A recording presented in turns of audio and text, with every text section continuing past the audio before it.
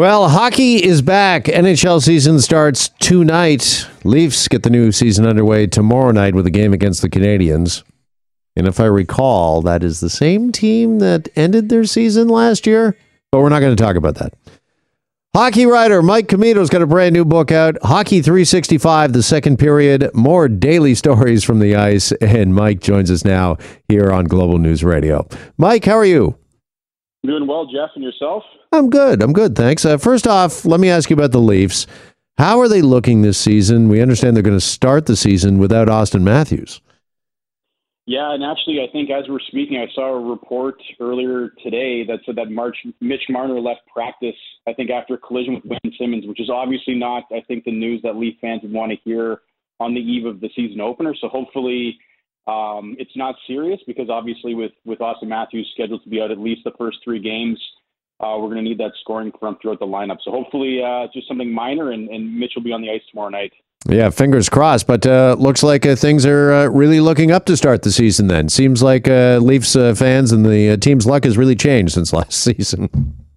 Yeah. No, I mean, I think this is the ride that all Leafs fans go on every year. And so I'm sure we wouldn't have it any other way, except maybe if there was a few more wins in the spring and summer months. But otherwise, it's a long season, so these things are going to happen. You know, you're going to have to battle injuries throughout the year. So, I mean, you might as well kind of get it over with at the beginning and see how the team kind of weathers the storm.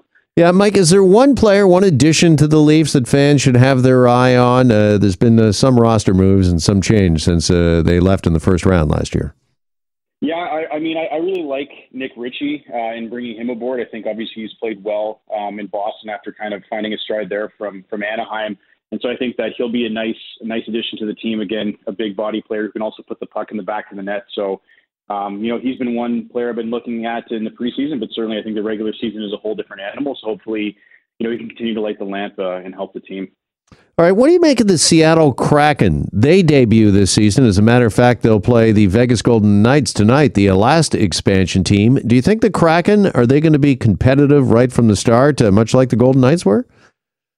Yeah, that's an interesting question, because I think if we look back, on that expansion in 2017, I don't think anybody really thought that Vegas was going to go on the run that they did. I think after the expansion draft, I think there were a lot of questions about how competitive this team would actually be. I know that myself at the time thought that they weren't even going to make the playoffs, let alone go on that, run all the way to the Stanley Cup final. So I think when you look at Seattle, I think, there's still some of those questions. I think certainly from the goaltending position outwards, they've got some really strong, pieces in net. And on defense, I think the question marks are, do they have enough offensive firepower? But certainly I think that, depending on how all those positions kind of click together and all those units work together, they could be competitive. I think that obviously being in the Pacific Division, they have an advantage there. It's one of the weakest divisions in the league. So, I mean, if they were to qualify for the playoffs in their first season, there's no better place to be than in the Pacific. Okay. Do you think there is a team this season that could completely surprise us? Is there a team maybe you and the rest of us should be keeping our eyes on that's, again, going to maybe just shock or surprise us all? I don't know about if I have any team in that category, but I mean, I think the team that I'm keeping my eye on this season is Colorado. I think they've been pretty close over the last couple of years of trying to get over that hump in the playoffs. I think certainly they probably one of the top teams that are in contention for the Stanley Cup this year, in addition to Vegas. So, I mean, I think I'm looking at Colorado. I think a team that does, I think now that they've got some of the pieces sorted out, Minnesota is another team that I think could surprise as well. I think with the, with the recent signing of getting Kirill Kaprizov locked up, that obviously bolsters their chances of going on a run. Joined on the line by writer Mike Commito. He's got a brand new book out as we're talking the start of the NHL season, Hockey 365, The Second Period. And for those that don't know, tell us a bit about the book, what it's all about, Mike. Yeah, so Hockey 365, The Second Period, is the second volume in a book series on Dunder and Press. It's 365 short hockey history stories, one for every day of the year. I say Hockey 365, but I always am quick to correct myself because there are 366 stories in there. We had to account for leap years, so you will have that extra February 29th story. But that's essentially what it is. It's, a day-by-day, recounting of notable moments in hockey history from, largely from the NHL's past, but also from international games, games in women's hockey, and then also a couple, more off the wall moments that have happened, throughout the years. Yeah, is there a particular date that's harder than the others to get a hockey fact? Like, I'm guessing December 14th is probably relatively easy. It's right in the heart of the regular season. But what about I don't know, July 19th? Is it really tough to find a hockey fact for that day? Well, I would say July 19th is also my wedding anniversary, so I always have my eye closely on that date in the calendar. But I was going to say that, the off season isn't too bad. Obviously, I think the material dries up in the dog days of summer when you only have so many, signings or trades. But I definitely do appreciate those days because it allows you, I think, to take a step back and maybe look at it from a different lens because obviously you're focusing on a notable goal or a milestone on the ice. You're kind of constrained with what the story is going to include. But at least in the summertime, if you're talking about a signing, you have the benefit of hindsight as a historian to be able to kind of look forward from that date. Did the signing work out for the team? Did the trade work out for the player? And you can kind of set the stage that way. To be honest, I think what's harder than the off-season moments is actually around the Christmas holidays because the NHL used to play games on Christmas Eve and Christmas Day up until the early 1970s, but since then they give the players Christmas Eve and Christmas Day off, unlike some other leagues, right? And so for the first two volumes, it hasn't been a problem because there's been a number of, games that have fallen on those days over the years among various teams. But I think moving forward, if the series expands, you might start to run out of material on those days because obviously not everybody's playing every Christmas Eve and Christmas Day. But I think those are a little few and far between, just given the fact that there's been 40 years or so where we haven't had any games played on either of those days. Sure. What is your favorite or one of your favorite stories from this edition?